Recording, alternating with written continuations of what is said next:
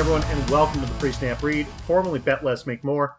I'm your host, Michael James, here today talking to you about another team coming off our NFL Power Rankings board at number 27, and I mean 27 with a bullet, a strong team. Maybe our most hopeful of anybody so far we've talked about. Today, the San Francisco 49ers.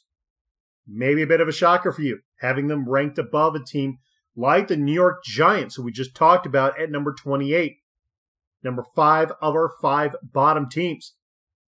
Fact is, 49ers have a chance to put the real hurt on a few squads and improve vastly off of their 2-14 season last year to at least go 6-10, if not better, getting up and around 500 club. There's a lot to talk about on this team, and there is no middle ground. There is great, and there is shit. Those are your two spots on this team for this season. And that's typical of a squad that's in transition. They got a lot of work to do yet to get away from what was the Chip Kelly era. Lasted all of a year. The roundhouse of coaches that this team went through, the myriad of bad decisions and unfortunate circumstances, the exodus of players, as we coined it so often, the moment Jim Harbaugh left this team. It has been just shit on top of shit for the last few years now. And with every season, San Francisco goes further and further and further down the rabbit hole to a point where you almost have to wonder, is there any way out? Finally, this team has found its way out under the guise of Kyle Shanahan. We want to talk about him and a lot about what he's going to bring and the good things that have happened to this team. We want to finish on a high today, so let's start by talking about the bad and lead to that later. The bad news is that though this team added a lot of key pieces that it needed and has strengthened key areas, schedule, as easy as it is not going to favor every single positional group. And it's going to go against the weakest parts of this team. They will face the number 2 strongest collection of rushing defenses and the number 9 passing defenses.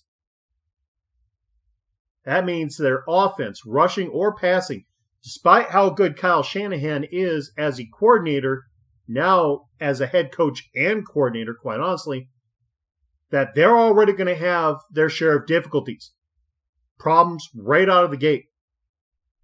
With their schedule, there are some elite dudes that they're going to have to go against to try even get the ball up and down that field. Carolina, with its front 7, solid players there, particularly at linebacker, with leaders like Luke Kuechly, Shaq Thompson. Then you have Seattle, you see twice a year. Arizona, you see twice a year. Solid defenses on both with a lot of key, if not star players, like Patrick Peterson and Richard Sherman. Throw Washington in that mix, where that defensive backfield sports one of the better corners in the league in Josh Norman. How about the New York Giants, whose pass defense has a fearsome foursome, who we talked about in great detail in Landon Collins, Janoris Jenkins, Dominic Rodgers-Cromartie, and the sophomore player, second-year player, Eli Apple.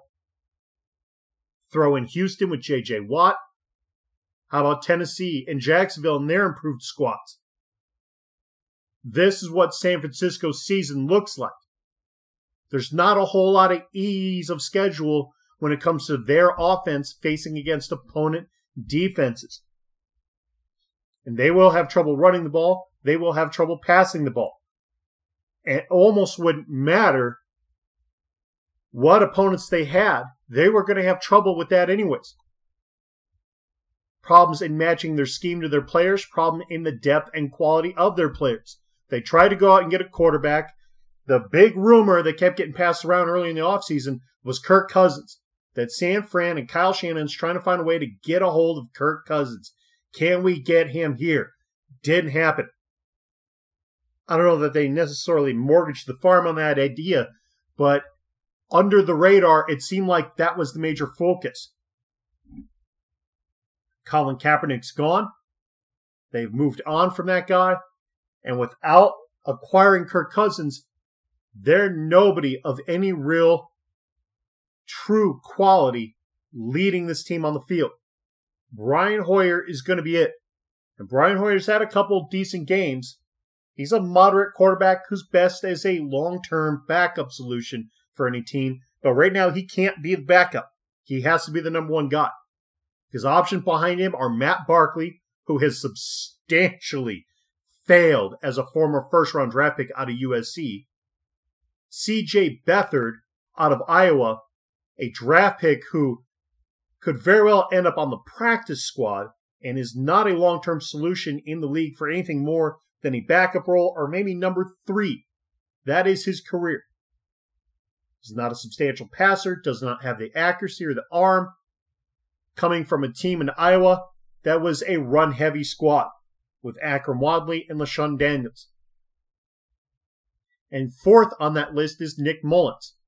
Now, he comes from a very pass-heavy school, but he's an undrafted rookie free agent who's a bit small in stature and may not have the strength to stand up and play deep ball in the league.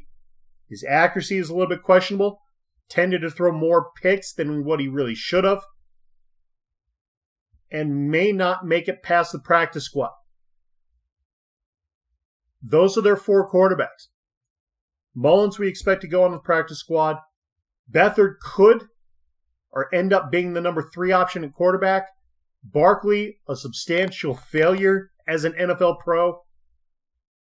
Probably shouldn't even be on roster, but for lack of any better options, he's going to win that number 2 job. And Hoyer, there's really nobody to compete against him. For almost any one of the other 31 teams in the league, Hoyer would just be a backup. I would say Chicago, where he came from, maybe Houston.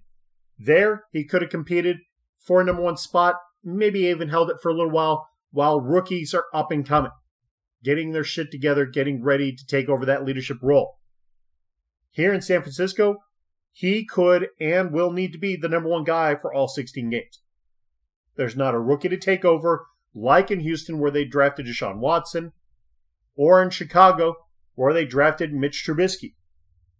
There's not a solid free agent to try and contend with, where Chicago, again, who we've already talked about, signed Mike Glennon.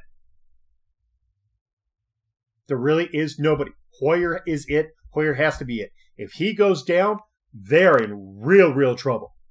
Because Barkley, Beathard, Mullins, those are not options. They're not. That is just bad news all day, every day. So you don't have the leadership you need at quarterback. You do not have a Matt Ryan on this squad. You also do not have the receivers he needs, that Shanahan needs to implement this scheme as he would like. There is no Julio Jones on this team.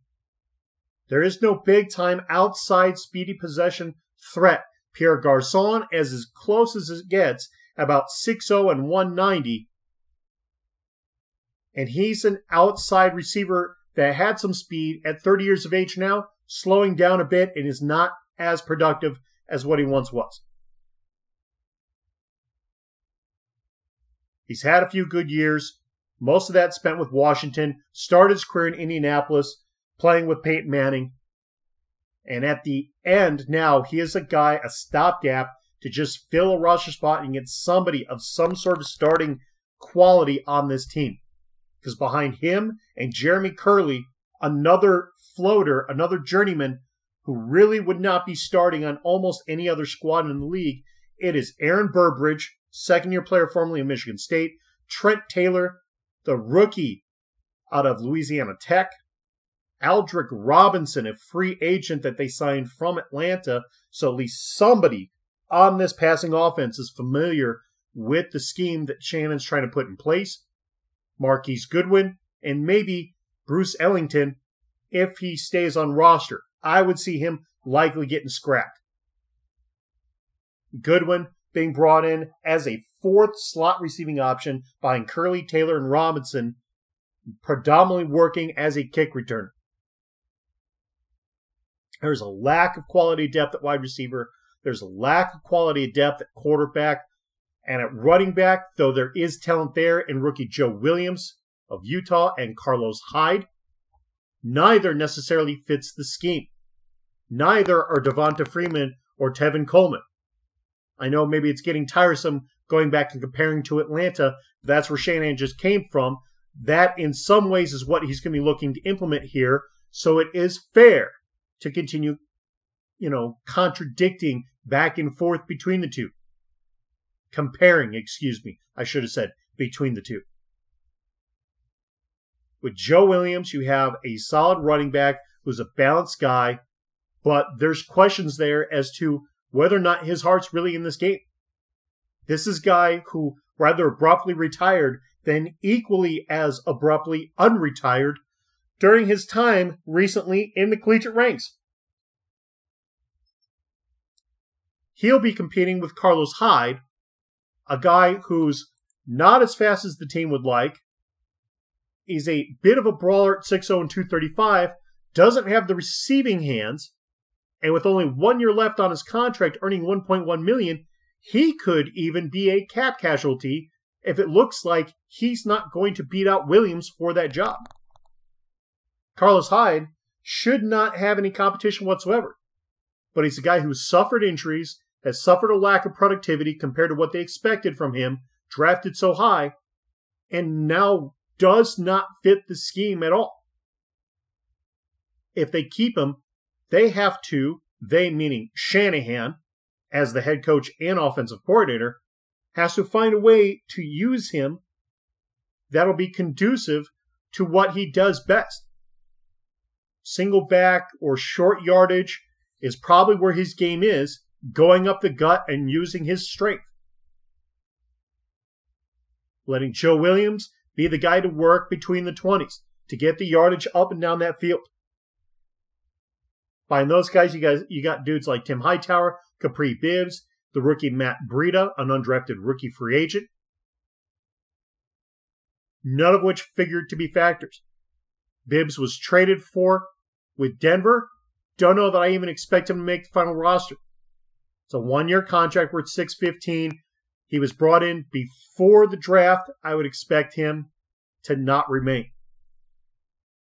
Hightower, as Carlos Hyde's predominant backup, as that power back, can be in that mix. Again, doesn't necessarily fit the scheme. Doesn't have the speed, doesn't have the hands. Not with consistency. And at 30 years of age, there's only so long any running back has till he starts to break down. Hightower, a journeyman who's played all over the place, through Arizona, New Orleans, now at San Francisco, may not be able to hold up anymore. And if he is, how productive can he be?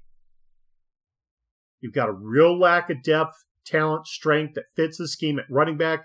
Same thing at wide receiver, same thing at quarterback. Facing schedule that is going to be one of the most difficult when it comes to matching up your offense against opponent defenses, rushing and passing.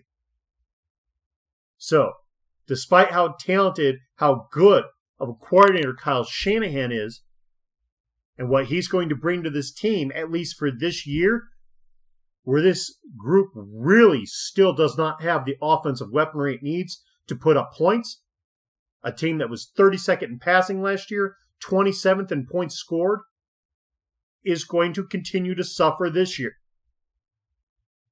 That is the bad news. You cannot win games without being able to put up points, and this team is going to suffer and suck at putting up points. That's your bad news. Let's put a pin in that for a moment and flip the script. Because I didn't want to start off today dogging 49ers straight on, because in the end, I don't feel like this is a team you can dog on anymore. Sounds like, for everything that's already been talked about, that there is no hope. There is no good news. I argue differently, and I, in fact, argue that the good news substantially outweighs the bad that we just got done harping on. they're going to have trouble putting up points.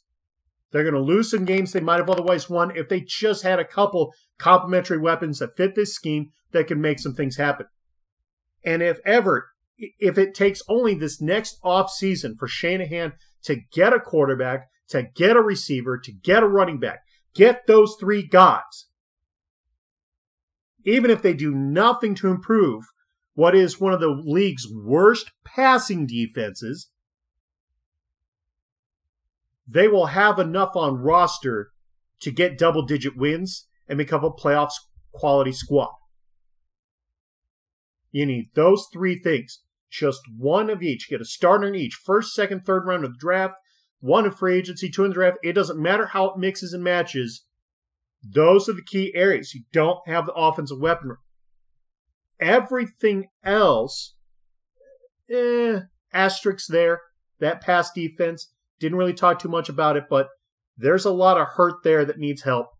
At least they have Eric Reed and the rookie Ahkello Witherspoon, so there's some good pieces there. Serviceable pieces, if not quality starters. But maybe a little asterisk because of that pass defense, which still needs some more help there. If they can fix those three things, arguably everywhere else, this team has solidified itself. It had a lot of problem areas, a lot of questions that needed an answer. We talked about them being 32nd pass offense. This team was dead last in three statistical categories we look at, not just in passing offense, but in points allowed last year, 30 points per game. The only team to allow 30-plus points per game. And in rushing defense, where they allowed an astronomical 165.9 yards per game. 165.9. That's never even been heard of. At least not that I can think of. I can't recall another team that allowed 160 yards per game on the ground average. They were 14th in pass defense, allowing 240 yards per game. 19th in sacks, 33 total in the season, 2.1 per game average, and 24th in interceptions, 10 total, for just barely over a half of one per game average, 0.6. They were 30th in sacks allowed on offense, 47 total in the season, almost 3 per game on average, on top of their 32nd ranked passing offense and 27th in points. The only thing they did well was rush on offense. They were ranked 4th, 126 yards per game, but shit, most of that came off of Colin Kaepernick, who's no longer with the team. So there isn't a single area, not a single position that didn't need to be addressed going into this offseason. With an 11-man starting offense, 11 defense, and special teams, it is pretty much impossible to fix everything on your roster when you need everything in a single offseason.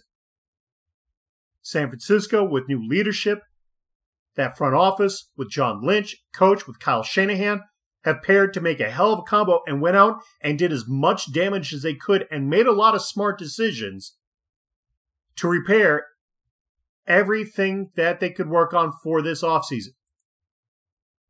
We talked about their areas of problems, but they've got areas of strength as well. This team has one of the top 10, number 8 on our board, pass rushing units in the league, and they could easily jump into the top 5 by season's end. Additions of Solomon Thomas, the pass rushing defensive end, who can play multiple schemes. He can be inside or outside, 34-43, nickel, quarter, it doesn't matter. He can do it all. First round draft pick out of Stanford. He's a locked and loaded guaranteed starter and will see the majority time on that field easily. Pairing him up with guys like DeForest Buckner, Arik Armstead, high round draft picks over the last few years, they have a solid group on that front line now. They signed Earl Mitchell as a depth guy. They had Quentin Dial already on roster.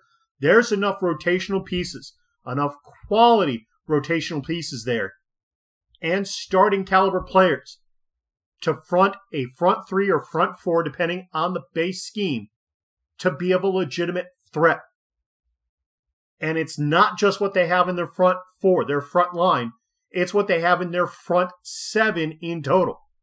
Because on top of Thomas, they went out and grabbed Reuben Foster, a leader at linebacker for Alabama, a perennial championship caliber, if not championship competing squad, and paired him up with some veteran guys in Malcolm Smith, who spent the last couple years in Oakland, and Elvis Dumervil, a pass rush specialist who spent the majority of his career in Denver and recently Baltimore. Now, Dumervil is really not going to be much more at this point than an occasional pass rusher, maybe a run stuffer or blitzer. He won't be out there for the majority of the game. He'll be out there for key situations. Malcolm Smith, similarly, inside linebacker, can play inside or outside. He, like Foster, will pair for a couple undersized, fast, interior linebackers who can get around the edge and create solid mismatches in blitzing schemes and in passing downs, dropping back in coverage. With Thomas, Foster, Smith, Dumervil, plus the players they already had on roster, like Ahmad Brooks, like Navarro Bowman, and the other guys on front, Forrest Buckner, Ark Armstead, Earl Mitchell, Quinn Dial, there is a solid depth of talent and quality of production in this front seven. It wouldn't matter necessarily, just as we said on the negative side, talking about how bad the offense was or is, that it wouldn't have mattered the strength of opponent defenses they were going to see, whether they were tops or worse, that they just don't have enough strength on roster to really take advantage of it. To the flip, the opposite is true here. They are so deep and so strong on their front seven now that it almost wouldn't matter how strong an opponent was, they'd still be able to take advantage of them.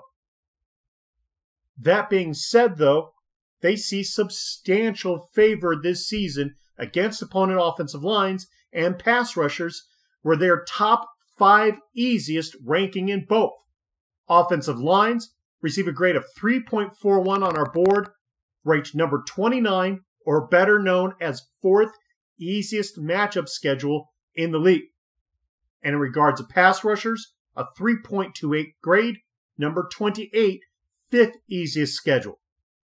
So that front seven on their defense should have a hell of a season going up against some rather questionable offensive lines.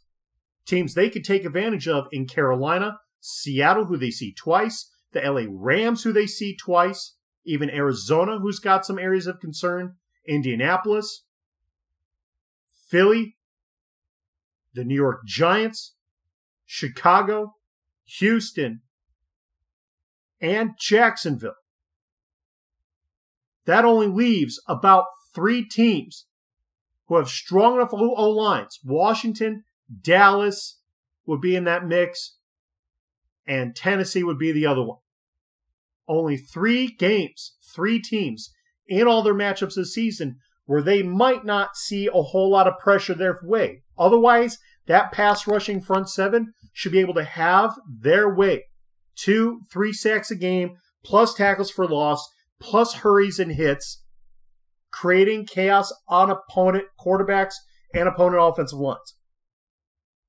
They can do maybe not quite the same damage this team once was able to do when it was Patrick Willis, Navarro Bowman, Aldon Smith, Ahmad Brooks, all in their prime, all kicking ass. But they're going to be really close. Just too talented, just too deep, now with what they've added through free agency and the draft. And on the offensive line, their favor, they're going to see some pass rushers. You know they will. We've already mentioned teams like Carolina, Seattle, the LA Rams, Arizona. Seattle, Arizona, and the Rams, they see twice a year. But their O-line has done enough to get strong enough. They've got Staley, Brown, Beatles, Garnett. They had a decent O-line as it already was. Did not perform well last year, but injuries kind of played a factor into that. Now they've got some better depth in reserves in Gary Gilliam, the rookie Darrell Williams Jr., an undrafted rookie free agent from Louisiana Tech, Eric Magnuson, another UDFA from Michigan, Brandon Fusco, Tim Barnes, two guys who they signed through free agency that both could be starters if they needed to be, and they made a trade for one of the better centers, better O-linemen in the league in Jeremy Zuta, a dude who's played almost everywhere on that O-line through his career for teams like Tampa Bay and Baltimore, now comes to San Francisco, will be the starting center, and is a top 10, if not maybe top 5 center in the league right now. A team that was 30th in sacks last season should easily be able to jump into the mid-teens. We look at their offensive line, it's probably finishing off the season somewhere right around middle of the pack at number 16. And it still doesn't equate to them being a top 12, top 10 team, nor being a playoff caliber team, but it is a major improvement off of being 30th in the league. 2.9 sacks per game allowed last season, could easily allow 2 or just under that at around 1.8, 1.9. A big jump in what they produced last year in the trenches, offense and defense.